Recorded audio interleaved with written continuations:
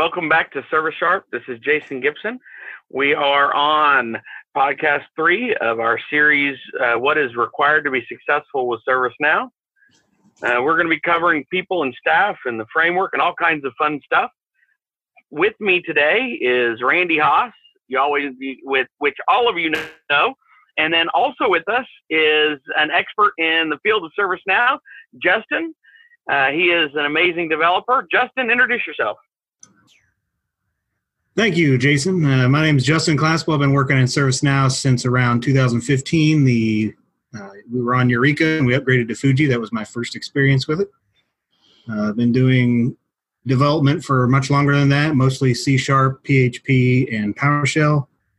But now I also have plenty of JavaScript, of course, during that period. So that's mainly what I use in ServiceNow with some PowerShell as well. All right. Randy, quick introduction. Yeah, Randy Haas. Been here for the last several podcasts, obviously. My experience with ServiceNow is more from a management experience. So I've managed people that work with ServiceNow. I have done some of the training and things like that, but I'm much better at telling people what to do than I am at actually doing it. Well, I can attest to that. Okay, so the first topic we're going to talk about is near and dear to my heart, and I think we always see organizations screw this up royally. And it's talking about people. Yeah, sorry. It's the people on the staff. What do you need to have for supporting your ServiceNow instance? Whether it's, number of people, what do you think? What do you need to kind of support that environment? I mean, that's kind of a subjective question a little bit because it depends on what you're going for and how many modules you have and things like that. I think you definitely, when you're implementing something like ServiceNow, you want to plan on being able to either A, adequately staff it and do some research about what it might take, or B, be prepared to partner with someone that is competent, which I emphasize that word, to staff, to help you with your staff augmentation. But at the minimum, I would say you need someone that is an administrator and has good experience, and you need someone that knows some programming to be on the staff and also be able to call, bull on people who have crazy ideas about what can and cannot be done. Well, I think partly it goes back as well to your roadmap, to what is that, we talked about last time and have talked about multiple times, is what is your roadmap? Where do you want to get to? And to staff appropriately, you have to have somebody that knows the admin side. But I think no matter what organization you work with, you're going to need a dev guy, somebody that knows the ins and outs of the development side of it. In your experience, Justin, what do you see as the important roles when it comes to the dev side of it? What do they need to have skill-wise? Well, a lot of that does depend on the module you're going for. If you're just wanting kind of an all-purpose guy or gal, you need a heavy JavaScript experience, and that just front-end JavaScript using different libraries like jQuery. If you're going to go the route of having a service portal or like using the time worker portal, that's technically a service portal as well. You need someone with AngularJS, not Angular in general, like 2, 3, blah, blah. You need AngularJS experience, and CSS obviously goes, HTML, CSS, JavaScript type person would be the bare minimum, I think, for anyone, especially if you're going to try to do anything in a service portal. Yeah, well, that I will say that definitely kicks me in the rear. I've done it for lots of different customers in the Angular and Bootstrap, and I'm telling you, that is very difficult programming for me for some reason. JavaScript, the standard JavaScript library, has always been simpler for me, but valuable skills to have for sure. Yeah, Angular kind of goes more of a MVC approach, model view controller. Kind of blends a little bit of the controller and model aspect there. But it's definitely different than just regular JavaScript that you would do on the front end. While you do, of course, still do some of that. The actual Angular side of things can take a little bit. It's far more object and data oriented than what normal JavaScript is, even though it is a subset of it's just a library to it. Right. But, one of the really fun things that we were able to do with the service portal is we had a customer that wanted a fully front end user portal that they can go out and fill out a request that is public. So they wanted it to be open for every individual user, but they also wanted it to every person, no matter who you are. You go into the system, you don't have to log in, you fill out a form, and it was a medical form that had, PHI data in it. And so it was a very unique experience to be able to say, okay, we need a very public portal that anybody can go to that needs to save to an encrypted database. And ServiceNow was really good about giving us the tools to be able to do that with the field encryption and things to that effect, and making the portal public. But one of the things we had to do is we couldn't do a form in the portal. We had to actually create an Angular and Bootstrap form, a front end form that then passed the data into the database. And that was really neat that we were able to do that. And the fact that ServiceNow has that capability, I don't think most people know about that. Yeah, probably not. There's a really good tool if you are going to do something like that for anyone who's thinking about it. The API Explorer, REST API Explorer, can help you build all those out and give you sample code for what you're trying to do in the front end. That's makes a great it a lot idea, easier. yeah. No security on it would be interesting, I would say, but yeah, you could definitely do that. And that API Explorer, you can, any type of query or insert or update or delete, anything you want to do, it will help you get the code, and gives you test data right there. And like I said, it'll also give you the actual source code to get you started. It's really good stuff. Well, doesn't it? Yeah. And doesn't it give you lots of different options, right? It gives you, it can give you the code in JavaScript or in PowerShell, right?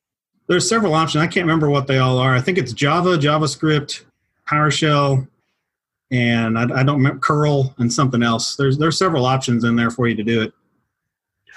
That's great. And that will help people a lot, especially somebody who is a developer who's familiar with coding, but not necessarily familiar all the time with the way ServiceNow does things. Yeah, there's almost all the ServiceNow libraries are helpful in that effect. Once you learn where to go find them on the document website and how to use them, they really do simplify a lot of the things a regular everyday JavaScript guy would do. Like any sort, all the glide record stuff is making AJAX calls just be a million times easier. Not just easier to write, but easier to read for the next person who comes along trying to figure out, what was he doing here? You can see it's all right there. So yeah, there's a lot of things on the ServiceNow side that they've done to help even a seasoned programmer just make your life easier, or a contractor coming in to do something. As long as they're making it through a glide script, glide record, any of those type of things. I mean, they're all made the same way, so it's a lot easier to figure out than someone who wrote their own by hand AJAX calls. Right. So we definitely need somebody with that kind of skills to be able to navigate and to be able to manage the system, and that would be your architect level or your developer level. I would say more developer level.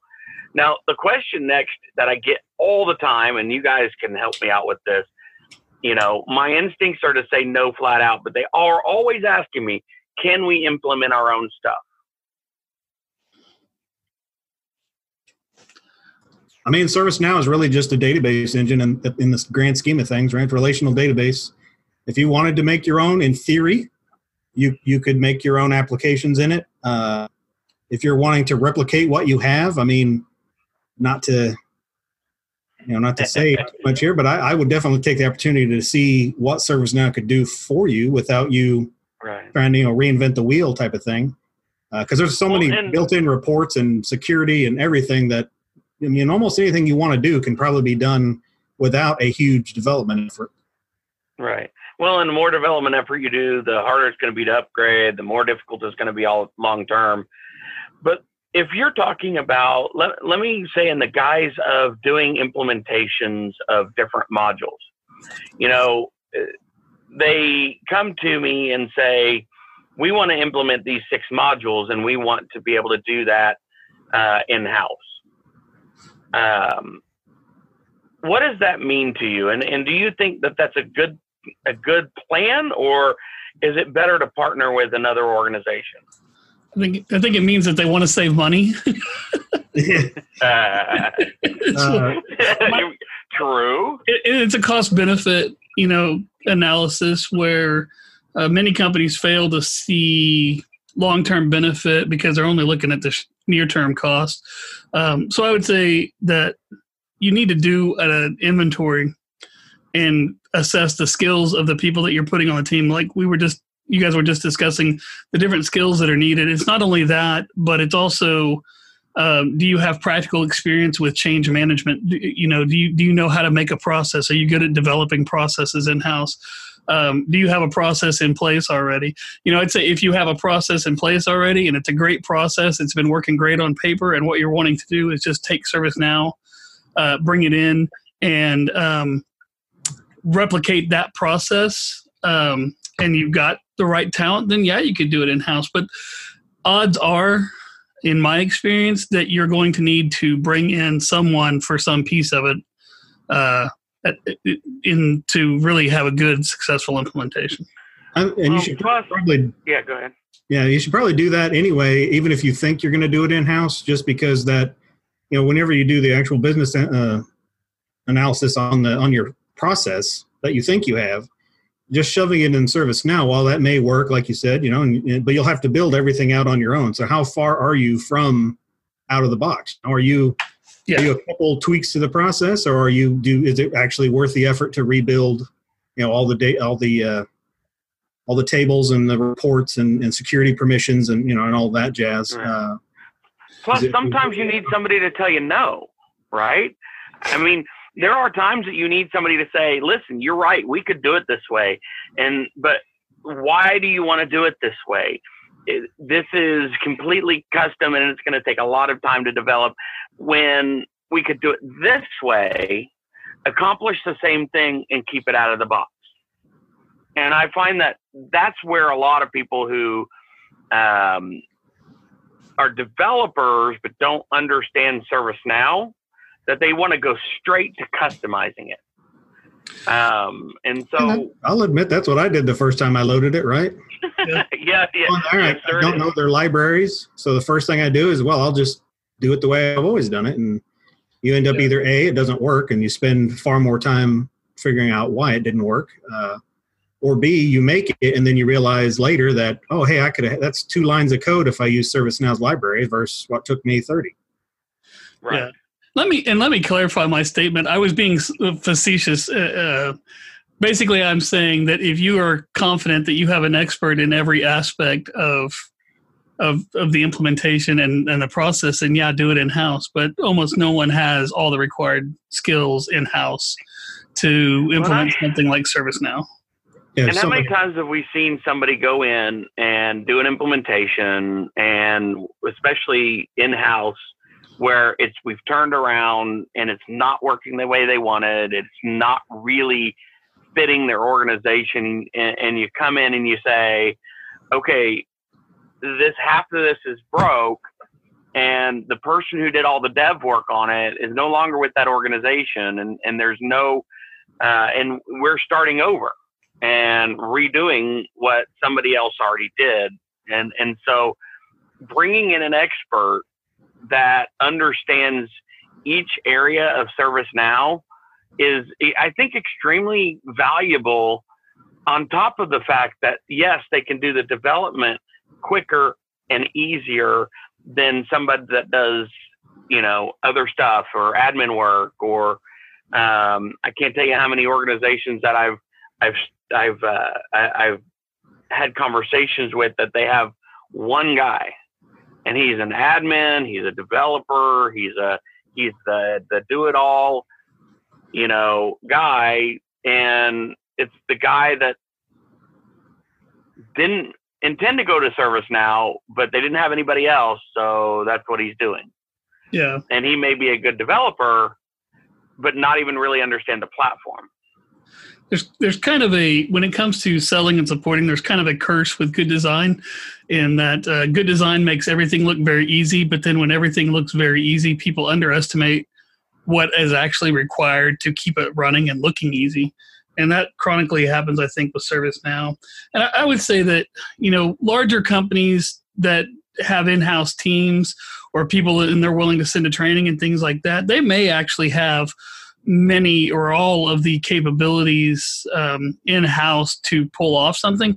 But my recommendation would always still be to bring someone in to validate the plan, at the very least, to validate the roadmap, to do what Justin was saying earlier about, that looks good and that sounds great, but we already do 90% of this out of the box. So do you really need to have this extra 10%? Because that can save you quite a bit of money in the long run. And to add to that, you also have things like, a lot of people use incident, ITSM and all that, right? Or ITOM as well. Let's say incident. Well, you might actually be wanting to use case management. That might actually be more what you're actually trying to do, and you've just been shoving it in you were going to shove it into incident. Right. So if you have somebody that can review what you're trying to do before you do, like an implementation specialist, there's so many modules to ServiceNow. It's almost impossible to keep up. Especially on your own. And hey, if I'm wrong, I'm wrong. But I've always said, ServiceNow, nobody knows it all.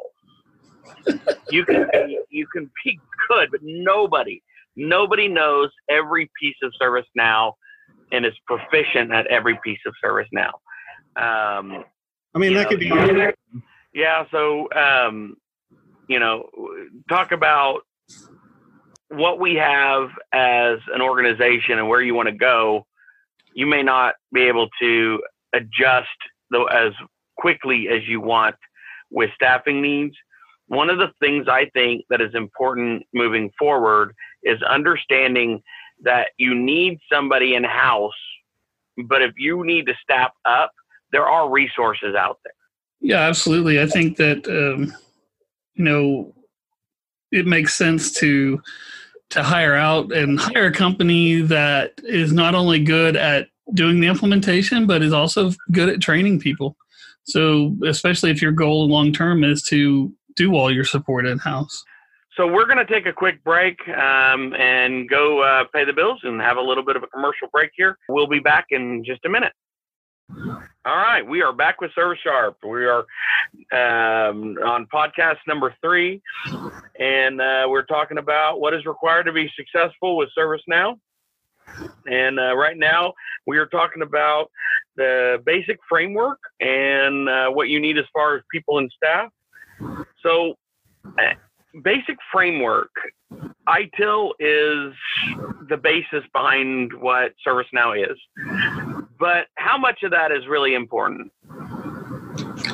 Well, ITIL itself it's a framework. And, I know a lot of people that are dogmatic about it, to where it's like ITIL says this, so we're going to do it this way. But the actual, in my opinion, intent of ITIL and the way it's practiced in most companies is this is a list of things that you need to think about if you and make decisions on if you want to have great customer service. So in other words, if you want to have great customer service, then you don't want the network to go down. Well, what's one of the biggest things that you can do to keep the network from going down? Keep people from just randomly changing things without any documentation. So that's why ITIL is good, because it prescribes a change management methodology.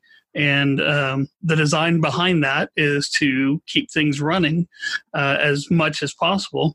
And the same thing with incident management and problem management and things like that. So I think it's very important to understand ITIL. I think it's very important to study it and to know about it and to give your team to have at least a basic understanding of ITIL. But it's also very important to know that it is it's a framework, and you need to be prepared to think critically about it and how does this apply best inside my organization. Yeah, it's not rules or guidelines. Right. Yeah, absolutely. They even in their training. So when you're going along through it, I mean, their official documentation mentions that you will not use this verbatim. You will adjust this to your company's, what parts your company can use. Yeah. Especially with V4. I don't remember the training of V3 if it had it in there or not, but V4 specifically calls out, these are guidelines. We're giving you basic examples, follow the process that we're helping you understand. Yeah, just picking it up and reading it and going with it is the equivalent of sending out a contract to be signed where everything says insert your name here instead of actually copying or customizing it. Well, and I think that's where ServiceNow is so good, but also can be dangerous. It's the same. You have this out of the box, and we need to stick with this out of the box mentality, which is really where we need to be. But with that, we need to define what a configuration is, what a customization is, and we need to be able to be willing to make those changes to fit the business purpose of the organization, and not have it be perfectly out of the box, but make reasonable adjustments, reasonable changes. Have you seen anywhere where people have not done that, have gone crazy, or never, right? Yeah, is that a serious question? Yeah. No, not really. And I think people do misunderstand what the out of the box mentality means. Yeah. It's really just only make the changes you have to make, right? It's not don't make any changes. It's just think through your change before you go and just throw a new field. It may not sound like a lot, but you throw 100 fields on something, you're going to see a performance impact. Yeah. Right. It's kind of like when you visit a national park and the idea is to go into it and enjoy it, but to make as minimal of an impact on the environment as possible. You're going to make some impact on it, but you want to make the minimal impact. And that's kind of the thing going into ServiceNow is, it's a gigantic framework that allows you, or platform that allows you to do so many different things, but it is designed, believe it or not for your organization. When they wrote it, they didn't sit down and go, company XYZ is going to do this, so we're going to do this. So if your company does everything exactly how ServiceNow envisioned it, or the assumptions that they made when they started building it, then you can use it completely out of the box. But again, it's kind of like the whole template, the contract thing. There's places where you've got to insert your name. Right, exactly. Well, and one of the things that I see that I think is important is building the business case around the change. There are some changes that are configurations that are simple, easy to do. Do we want to, in building the business, why do we need that? Because if we don't need it, then why do it, right?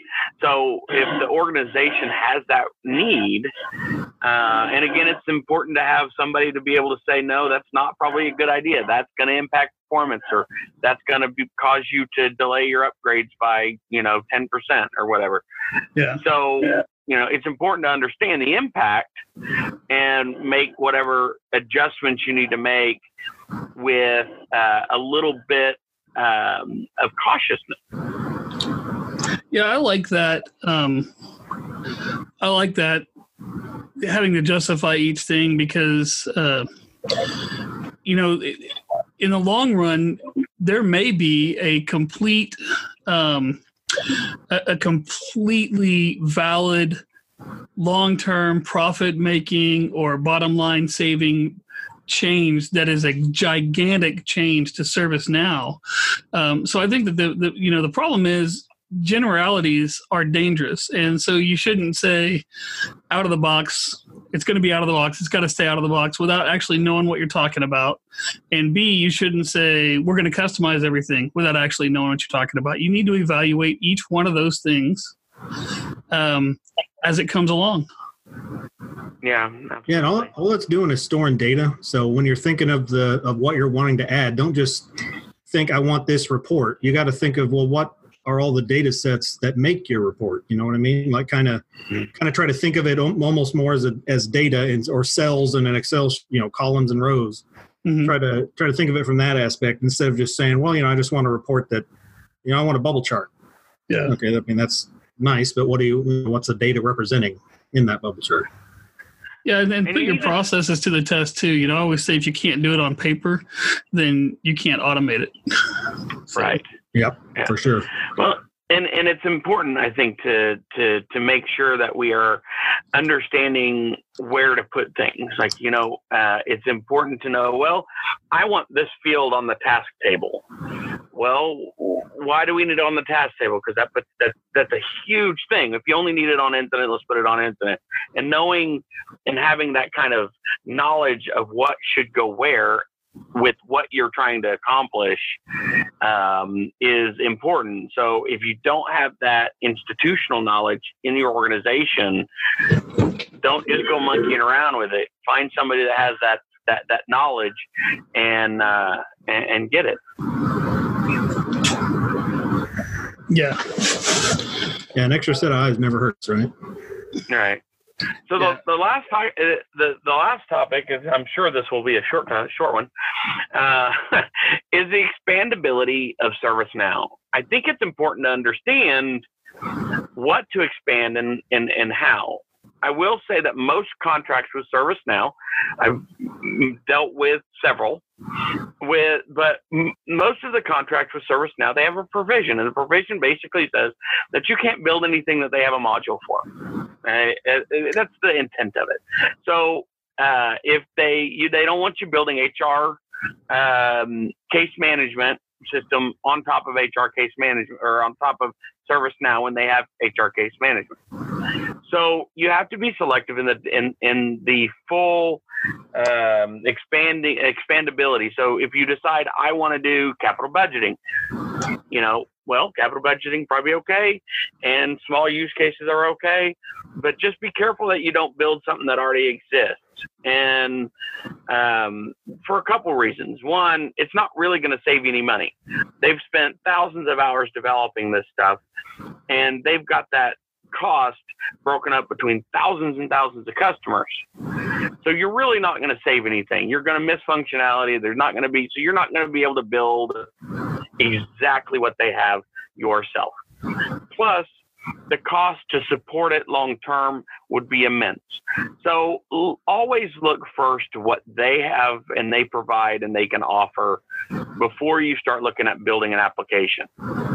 With that being said, you can build applications, and there's lots of reasons, and we've built lots of them for people because they can give you amazing additional capabilities.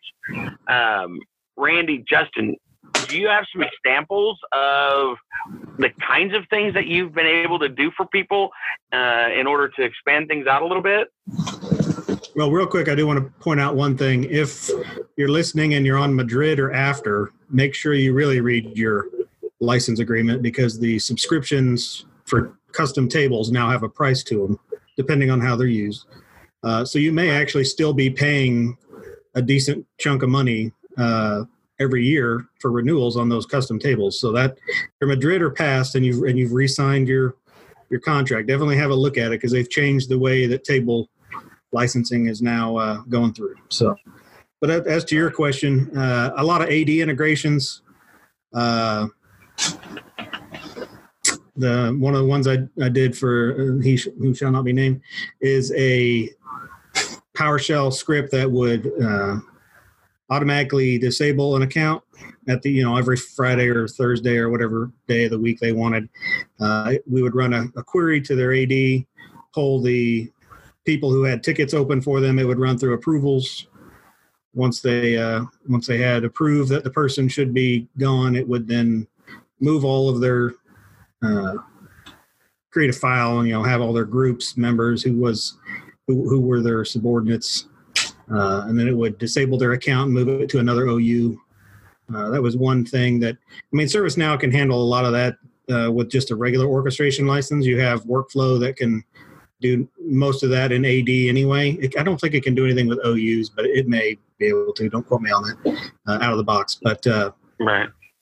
Yeah, adding the PowerShell to it made that process. It was a manual process every whatever day of the week it was for them to get to turn people, which Right. place with high turnover. I mean, that's a lot of work for somebody to have to go through and update a ticket and then also disable that account, which could lead to, human error. Takes one person missing it, and now that person still has an active account. Right. Well, that's actually great. Yeah. So that allows them to be able to have greater insight also into the frequency of things, people being, I guess, let go as well. I'm sure the reporting side of that in ServiceNow would be pretty good. Yeah, you can see who's what group is maybe taking longer to do an approval. Do they not hit it by whatever deadline the person left?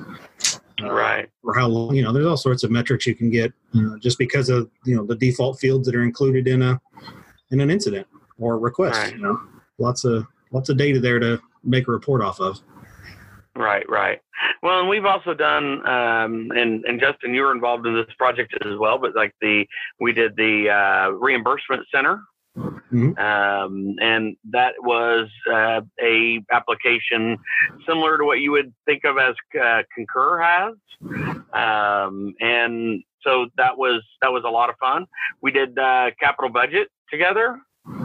So if anybody didn't know, he has been my mentor for a lot of years. Okay, I feel old now. But yeah, so there are so many different things you can do. If you can think about it, or you can dream it, if you would, you can build it. Do you think everything can be built in ServiceNow? I mean, it really just depends on. I would say yes, and that's with an asterisk beside it, because there's, especially using the Studio, which helps you. You can use Git with that. If you're familiar with Git anyway. Mm-hmm. So you could actually have multiple people working on it. You could have true development inside of ServiceNow very easily if you had the people for it. And you aren't required to. The only thing, you're technically not even required to use their data storage. You could just have a page that calls AWS or Azure or whatever other third party you want. If that's what you wanted, you'd be spending a lot of money for very an odd way to do it, but. Yeah. Almost. ServiceNow is kind of like, it's big, it's vast. There's a lot you can do with it, but it's kind of like Spider-Man, with great power comes great responsibility. I think, if you're going to sit down and do something and it feels like, hey, we're designing an entire app from scratch, then maybe you ought to take a step back and really analyze why you're doing it and what the capabilities are. But yeah, you can certainly design a lot of things, but there's a right tool for everything. I use my hammer for just about everything at home, but it's not the right tool, and it leaves a mess a lot of times.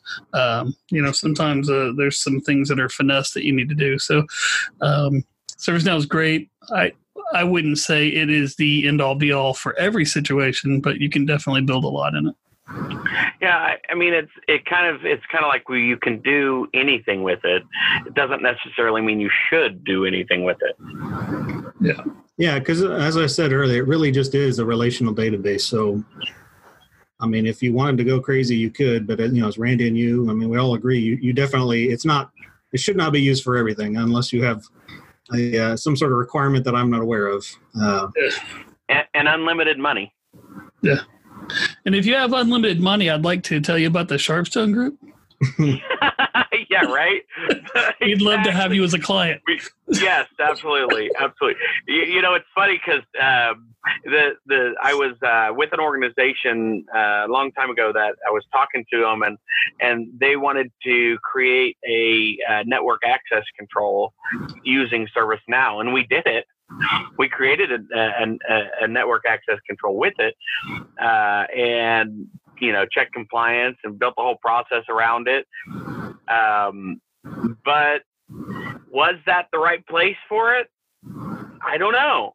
It was at the time the only way that it could be reasonably done, because it was, government agency. So of course they don't have any money, right? That was facetious, by the way. But yeah, I have a lot of my money. Yeah, they got a lot of money too. Yeah. Yeah. We've seen some examples of things not to do that. We've seen people that try to build add-ons to circumvent things that already exist, like submitting a ticket. from a different venue, and it's like, why would you spend the time and effort to build that when it's literally like one of the primary functions of the software? Yeah. They spend like hundreds of hours to develop all this and go through approvals and get this all done, and then one of our ServiceNow developers built it in like 5 minutes. It's like, really? Yeah. So there is a time and a place for everything. And I think it boils down to getting good data about why you want to do something and making sure that there is a right fit inside ServiceNow and that you have the correct capabilities, whether internally or bringing in external resources to do it really well and make sure that it gets done in a timely manner. I mean, I can't tell you how many times we've had projects that we've come on to that they've been trying to do something for a year, and it's like, well, probably shouldn't make that time, but they didn't want to spend the resources at the time to do it. So because they didn't have the resources, they didn't have the know-how, they didn't have the knowledge, it was just taking forever. And so it's important to be able to say, okay, I don't have those resources. I need to get those resources. How do I do that? I need to find somebody that can partner with me to get this done. And don't be prideful in the fact that sometimes we need help. We can't all do everything. Yeah. And kind of a bit random here, but I wanted to throw it out before I forget it. If you are a developer working in ServiceNow, or even just an admin, because there's plenty you can do as well, please make a copy before you go editing something.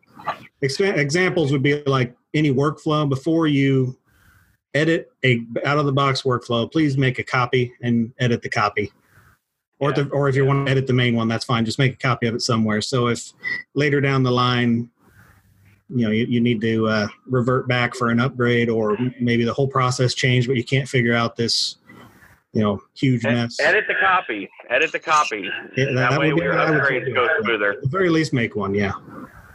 Yeah, because every business rule, everything that's being done, if you start changing that stuff, you own it. And if you leave it out of the box and create a new one that is a copy, sometimes it just makes things a lot cleaner when you start trying to look at upgrades.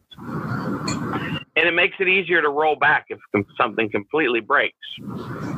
Yeah, and I'd say that if you're managing a team, then get to know what their practices are and learn enough about ServiceNow to be able to tell what people are doing, because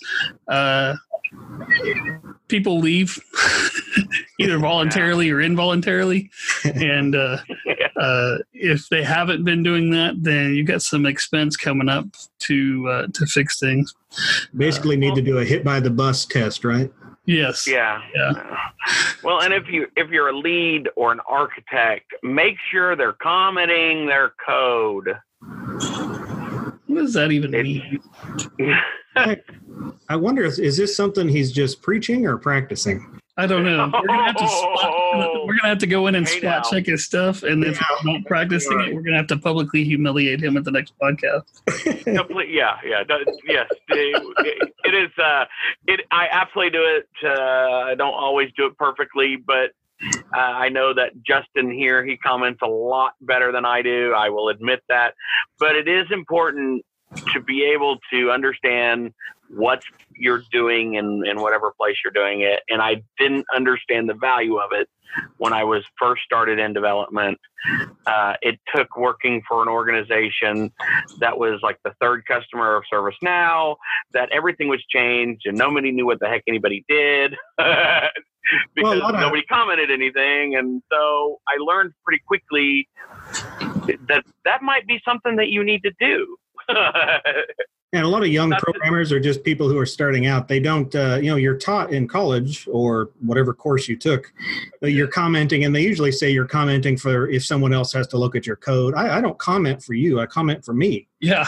6 months when I go back, I need to know. I mean, I will not even remember I typed those words in 6 months. There's so many things you do. period of time. If you got 6 months, you're doing good. I mean, I sometimes 6 minutes. Well, You know?